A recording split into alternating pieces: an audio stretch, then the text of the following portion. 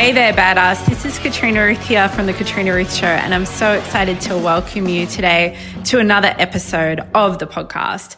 I would love to hear your feedback, thoughts, and suggestions, or anything that comes up for you from listening to this. If you'd like to connect with me deeper, please continue to listen, but also go on over to Facebook and join my free Facebook group, The Daily Ask Hickory for Revolutionary Fucking Leaders. It is full of incredible badass entrepreneurs and success-minded individuals like you, as well as a lot of random shenanigans type stuff and inspirational posts, business support, business advice, and more personal things from yours truly. I'll see you on the other side of the podcast. And don't forget, life is now. Press play.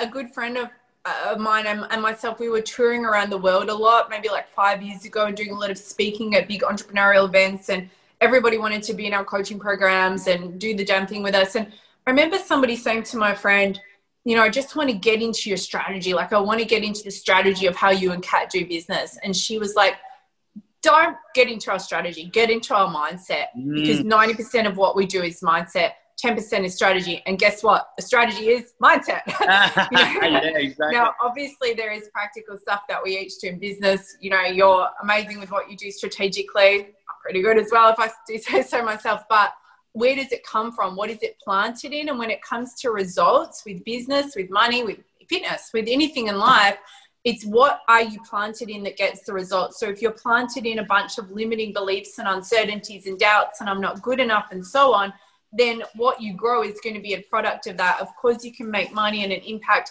to some sort of degree, but it's only ever going to be to some sort of degree. It's never going to be to the place where you know it's meant to be. Whatever, as I said, the most successful people in the world still have their shit. So what's different? Well, they do the inner work. They have learned how to move past it.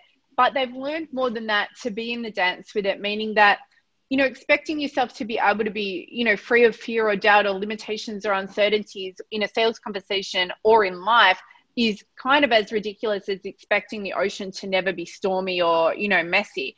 And you wouldn't go into the sea and get, like, let's say, tossed around by the waves and then feel personally offended, like the ocean hates me, I'm not good enough for the ocean, I can't enjoy surfing anymore. You know, you'd be like, well, this is just the freaking weather today, what am I going to do about it? And it's kind of the same sort of thing. But another way, it's one of my analogies that I like, but one of the other ones I like is, yeah, it's going to come up at you when you're in a conversation.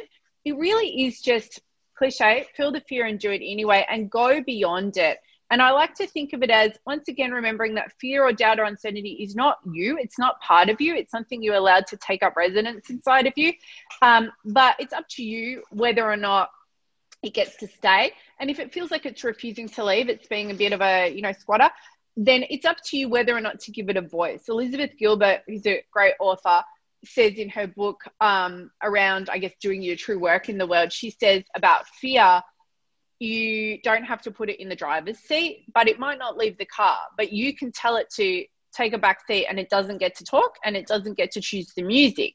Whereas what most people are doing is they're going, well, it's here, this is how I feel, I can't do anything about it, it's impacting me and it's too hard and blah, blah, blah. It's like, dude, you're giving it a voice. Do you want to give your fear more of a voice, or do you want to give the certainty and the belief that is somewhere inside of you? Maybe it needs bit of nurturing and practice to come to life, and you know that's okay. You're going to have those awkward periods as you step into higher beliefs, but do you want to give that a voice, and do you want to also choose to trust and to just make a decision and basically, you know, man up or woman up or whatever you want to say, and get over yourself and be responsible to your business, to your customers, to your staff, and be a grown up about it?